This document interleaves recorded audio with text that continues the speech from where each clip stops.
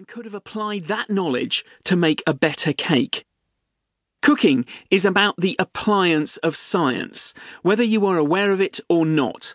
It is, of course, possible with no understanding of what is going on to learn to cook delicious meals, but you will be cooking by rote. If you step away from the things you know, or when things start to go wrong, you have no way to navigate back to a successful result if you don't understand the processes involved. There is also a huge and wonderful world of science behind the food we don't prepare for ourselves. The processed food we buy from the supermarket is full of some of the most ingenious science I have ever come across. I was lucky enough to spend 3 years working on a television series about processed food, researching and then building machines to replicate industrial food processes. I made a processed bread machine in a dustbin, a salmon smokehouse in a cheap, flat-packed cupboard, and a bathtub became a milk pasteurization device.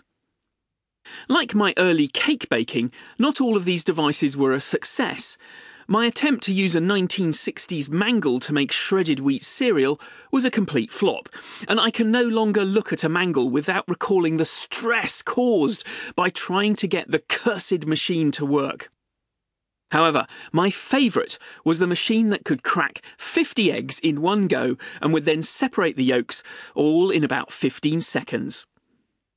I have tried in this book to capture a little bit of the science that plays such a huge role in the production of the food that you find on the shelves of your supermarket and in the meals that you prepare in your own kitchen. Taken together, I hope I've cooked up something that gives more than just a taste of the science of food. The essential technology of the kitchen. The thin edge of the wedge. If, like me, you are a fan of gadgets, you've probably accumulated a number of peculiar devices in your kitchen drawers and cupboards. I have one drawer in particular that resists being open due to all the kitchen technology crammed into it.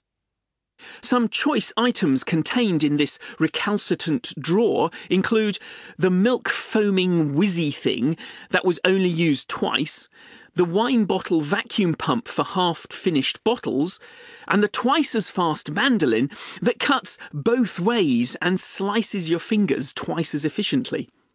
A quick survey of all my gadgets reveals that they generally fall into one of two types: things for preparing food and machines for cooking food. The food cooking machines tend to be bigger and are geared to different methods of cooking that are, on the whole, only possible with these machines.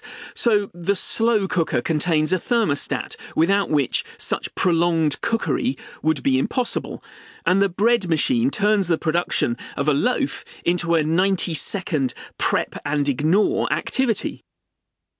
The hot air popcorn thing is mostly retained for the amusement value of seeing the kids trying to capture puffed corn as it flies violently out of the open mouth of the machine and ricochets around the kitchen.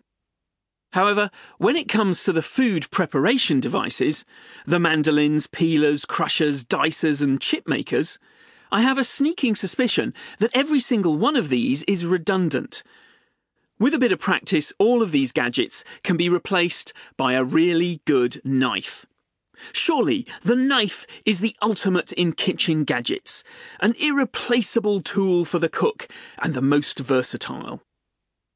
I have a modest collection of kitchen knives. My current favourite knife is a wonderful Japanese-style santoku with a cherry wood handle. It holds a beautiful edge, cuts through anything like butter, and suits my cutting style. But why does a knife cut in the first place? And can an understanding of this influence knife usage in the kitchen? If you consider how a knife is used, it has two basic modes of operation.